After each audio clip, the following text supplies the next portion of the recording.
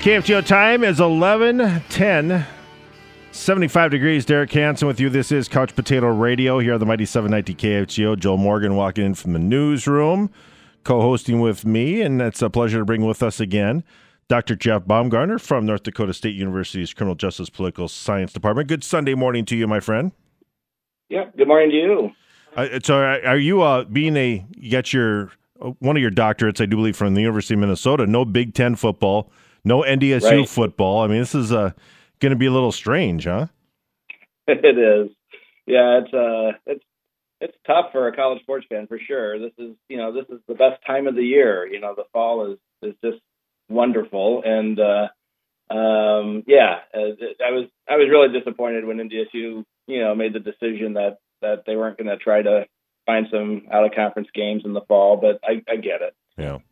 Are you surprised that because now that we got the SEC, ACC, the AAC, and Big 12 trying to plow forward here, it just kind of shows you how strange this sport is, right? The fact that the NCAA doesn't really have a lot of control over college football. They take care of eligibility and a few other things, but outside of that, it's kind of rogue. And we've known this with the playoff situation we talked about for decades, and it's really coming to the forefront again. Yeah, you're absolutely right. It's been interesting to watch just how neutered the NCAA is, and even just how ununified at times the Power Five conferences are. So I mean, it's a free for all out there right now. But it certainly kind of sets things up, I think, for a kind of a realignment or reconfiguration on the other side of all of this. I could see a lot of TV deals getting blown up because of this year, and there just might be a giant reset button hit at some point, and be interesting to see how all the fallout, what it all looks like on the other side. I don't know, Dr. Baumgartner, if you've met Joel Morgan. So you guys can say hi to each other. I don't know if have you guys ever conversed or no, we haven't. Yeah. No, he kind of got in the fold here before the the lockdown COVID winter thing, so we don't have as many guests. We always usually like to have Dr. Baumgartner in studio, but this is kind of interesting time. It's you mentioned that too, as far as what we're looking at with how things may get changed and how this may change the NCAA, and it's kind of interesting. I think the Big Ten, they're so used to saying, all right, well, if we moved things to the spring, everyone else will follow. We've been the big boy in the block. And I think the SEC and the ACC looked at each other and said, we could lick our chops here. We can be the only game in town, and we're going to get the right. I mean, don't you get the sense that's what's going on there too? Well, I do. I think there is some opportunity there for some of the other conferences to let the Big Ten know that college football is more than Ohio State and Michigan. So, and we of course know that, but they're making sure everyone knows that. I think if somehow the SEC is able to pull off a season, I mean that that Alabama Georgia game is probably gonna have national championship level viewership. So I mean there's some opportunities there, but of course, what was the news report? 9 Oklahoma players test positive. I mean, we'll just see if it actually happens. So we were talking about Nebraska basically saying we're going to go against what the Big Ten wants, and we're going to try to look for games. And I think there's a lot of internet reaction that I kind of chuckled as that people said that the Big Ten doesn't need Nebraska, and that they're basically just on the schedule just for teams to get wins in the Big Ten West. Do you think that Nebraska probably has a little bit more weight than people want to give it credit to because of their national reach and TV? I do. I think Nebraska is a national brand, and it has a storied history. Yeah, it's been a couple decades since their last national championship, but most years they're still talked about. They're still relevant. They're still somewhat competitive in the Big Ten. I think a lot of people wonder if leaving, the Big 12 or the Big 8 at the time, if it was the Big 8, I think, if that was a good move, because they sort of, they've fallen under the shadow of some of the other more successful teams in the Big Ten. But no, I think Nebraska filling in their 80 or 90,000 people every year or every game at their stadium and fairly large athletic budget. I think they are a powerhouse. I think the Big Ten shouldn't be so eager to lose them. And if I were the Big 12, I'd certainly try to figure out ways to get them back. Yeah, it's interesting. I compared that to, I don't know if you heard this earlier, I said it'd be like I know a few couples who got divorced and they got remarried, right? And that would be kind of the case with the Big 12 in Nebraska if that actually did happen. It's interesting to say that because, Dr. Joseph Chapman, way back when they made this move, he talked about, the athletics sometimes can be the front porch of your university. I think you would know that being an instructor at NDSU. Certainly the football team has brought national attention to North Dakota State. I think it did even after the University of Minnesota. It's 2 games, actually. And I think you saw a lot more kids from the Twin Cities heading up here because of it. I think I can look at just the enrollment numbers. I think you can pinpoint it to 2009. And the point I'm getting at, or 2006, 2007, I should say. And the reason I say that is because it's weird how colleges or universities with state names, right? I mean, Duke, Notre Dame, that's a little different, right?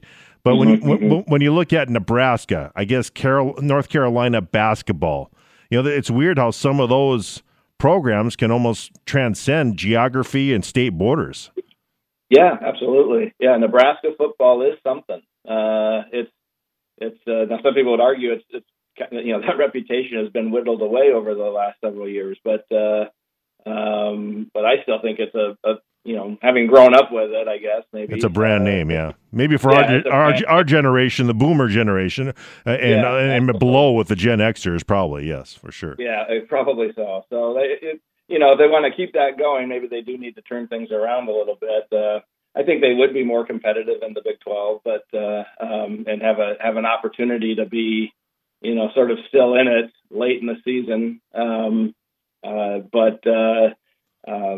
But in any case, I think as a Big Ten fan, I'm happy to have Nebraska in there. I wish we'd think about kicking out Maryland and Rutgers, but well, yeah, that what you sacrifice for TV markets, I guess, is what it comes down to. To get Baltimore and DC and New York is what you're doing there. You got to get the red shirts in at some time. Yeah, right, exactly. Yeah.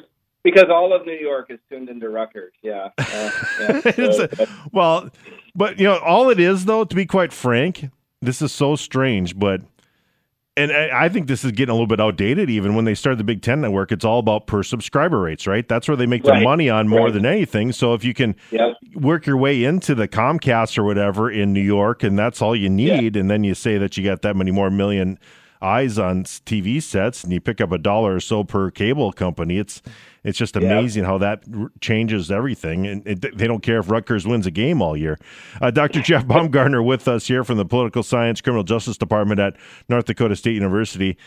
In relation to this, I mean, it is strange. It can't be a coincidence, would you think, with the governors and also just kind of the electorate in each one of these states. You look at the Big Ten, the Pac-12 or whatever, they aren't going to play football. And then we see where most of the schools are in the ACC, Big 12, and the SEC. It's ironic how these decisions are kind of following the electoral map almost, isn't it? Yeah, it is interesting. You're absolutely right. I think it does go to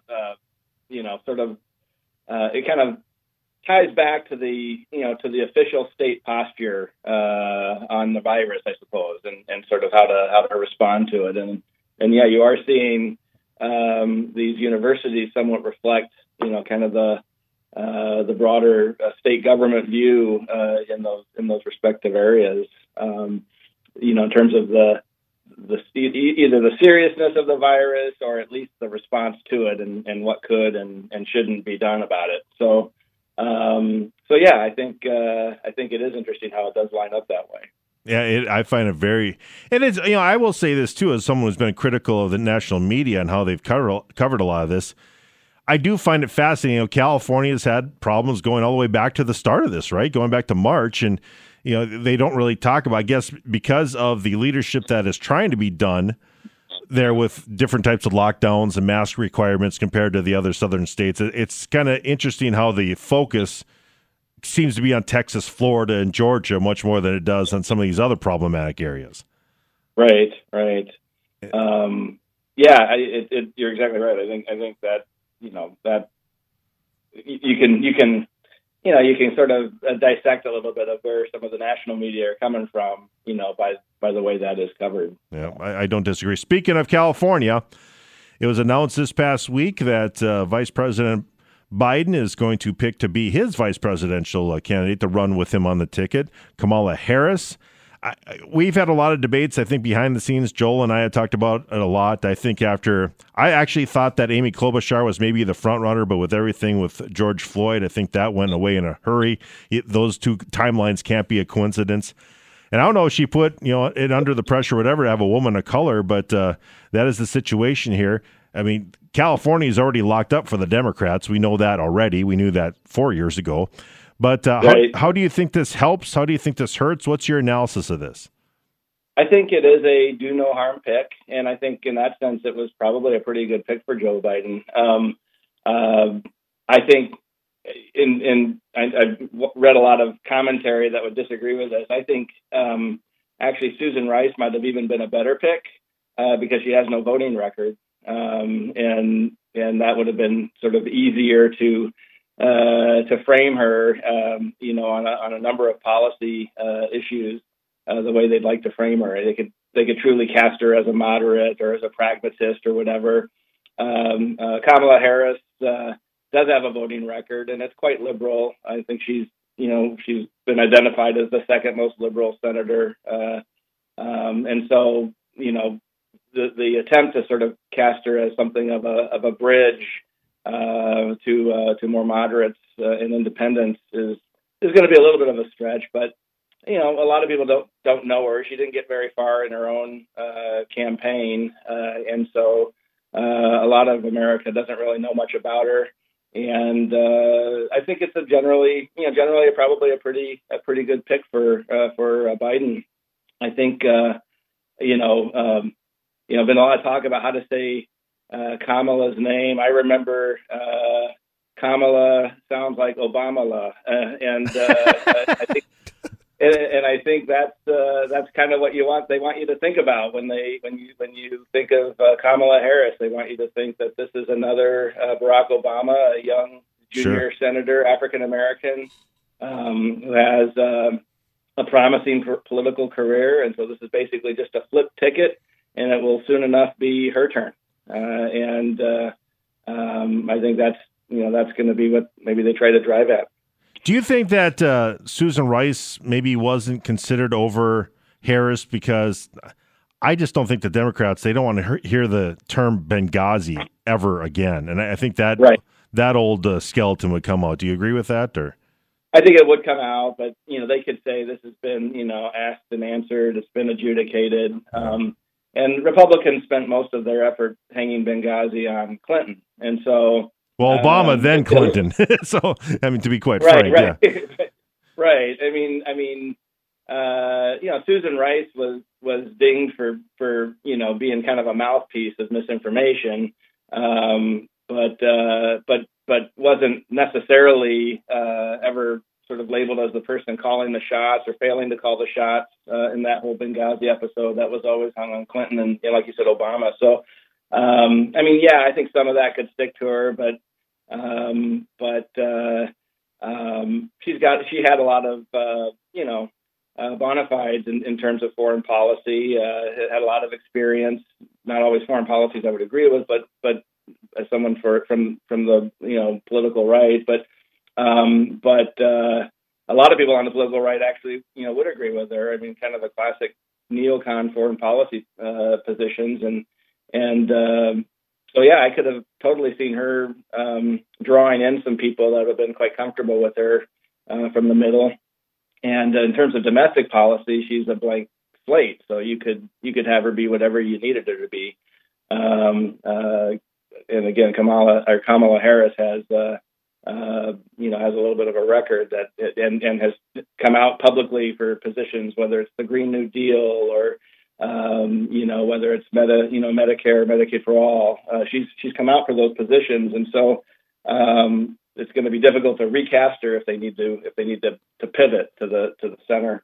Yeah, but I think what they want though is the energy for people to go to the polls though too, right? I mean, I'll never forget seeing, after the fact in 2016, how many people like in North Carolina, because I think we kind of take it for granted how easy it is to vote around here.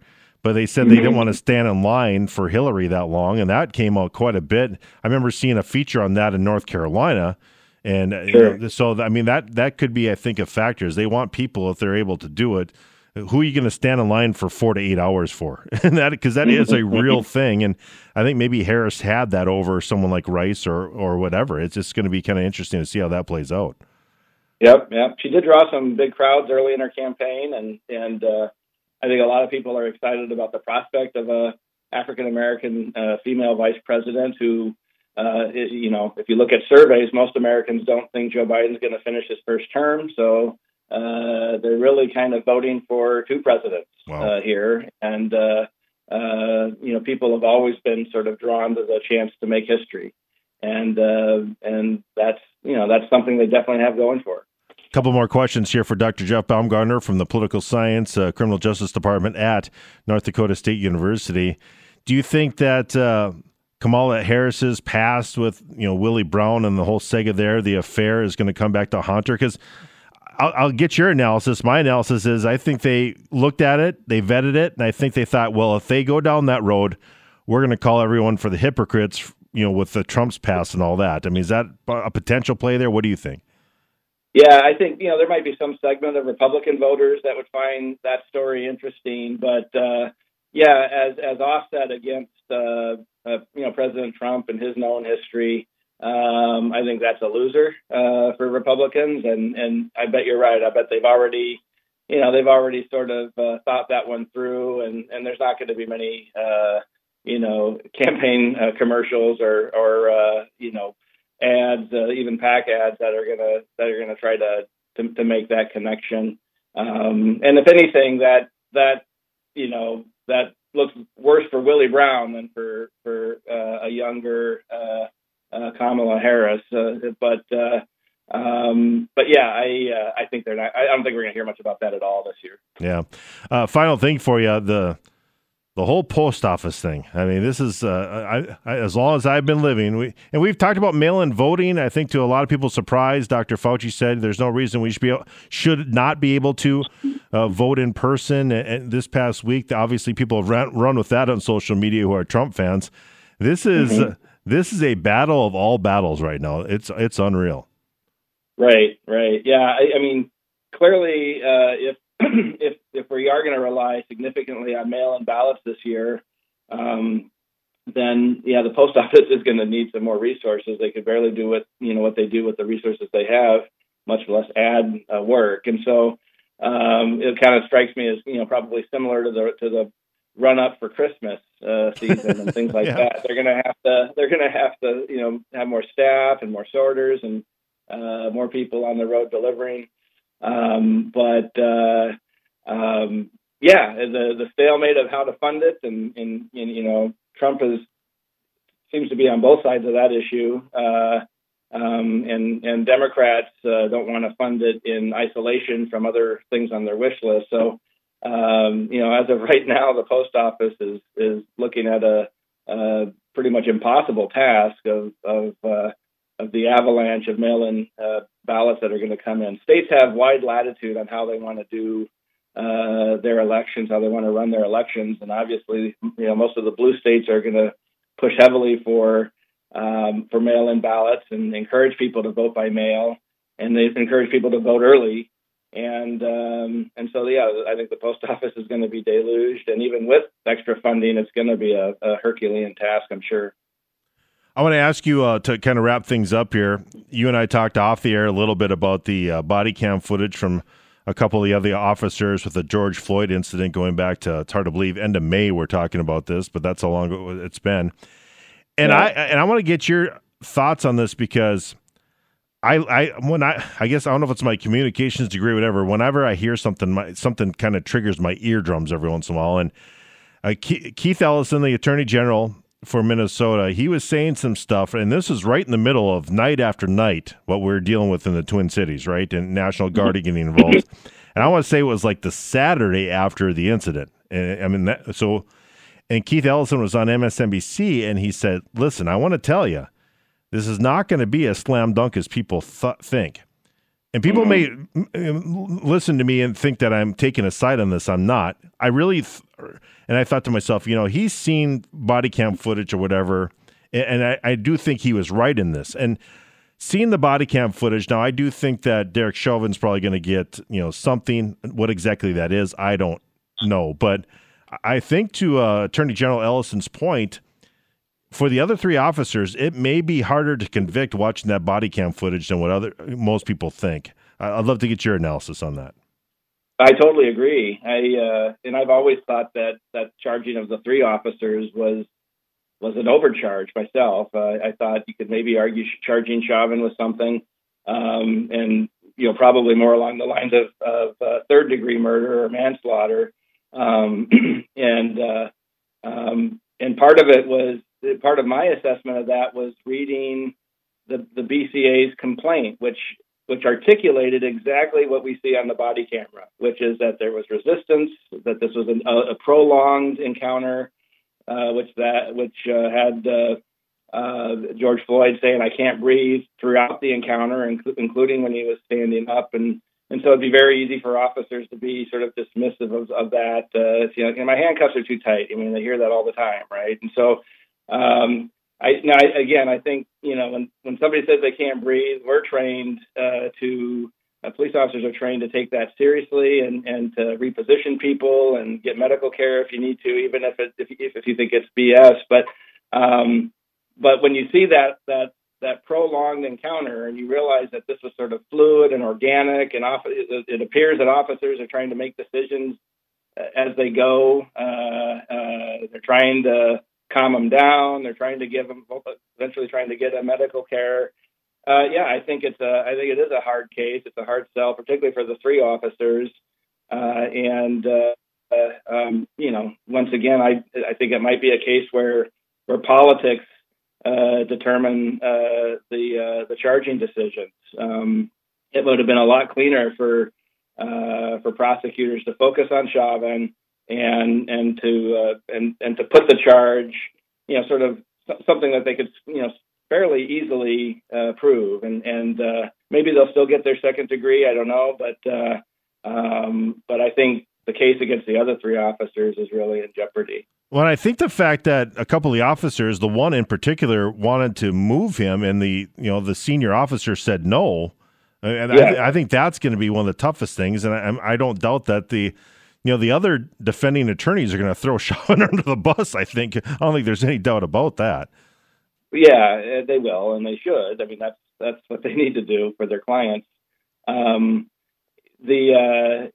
then Chauvin's going to have to sort of explain his decision making all along the way. But it is completely unreasonable to expect a brand new officer who thinks, well, isn't this a thing, and then a more senior officer, your training officer, saying, no, we're doing it this way precisely because of that. Oh, okay. Well, maybe I just don't understand. I mean, it's the idea that the officer 2 days on the job is going to say, I'm relieving you of your command. You're under arrest, Derek Chauvin, and this is absurd. And people that say this should happen like that, they're absurd. You gotta understand that police officers are people, and no one in any of their work contexts would behave very much differently than these officers did in their work context, in terms of the degree to which you stand up to a more senior person who has supervisory authority over you. And when you're a little unsure of what you're doing, that's why you're in training, because you don't know everything. You don't know hardly anything. And so you're there to learn from more senior people. So the idea that other than expressing this and saying, okay, why aren't we doing this or whatever, that strikes me as that officer's due diligence right there. Yeah, I don't disagree. It's going to be very interesting to see how this plays out. I wouldn't be, I think Ellison's very interesting trying to get all four of them in the same hearing. I don't know if that's going to work out, but This is going to be an interesting watch, and I certainly will be in touch with you during that whole thing. I'm going to be very curious. Yeah, absolutely. Well, thanks so much for your time this Sunday morning. We'll talk to you again very soon. I'll talk to you hopefully, and we'll get together here eventually. Sounds good, Derek and Joel. You guys take care. You bet. Thank you very much. Dr. Jeff Baumgartner with us, North Dakota State University's Criminal Justice Political Science Department here on Couch Potato Radio, the Sunday morning version here on KFGO.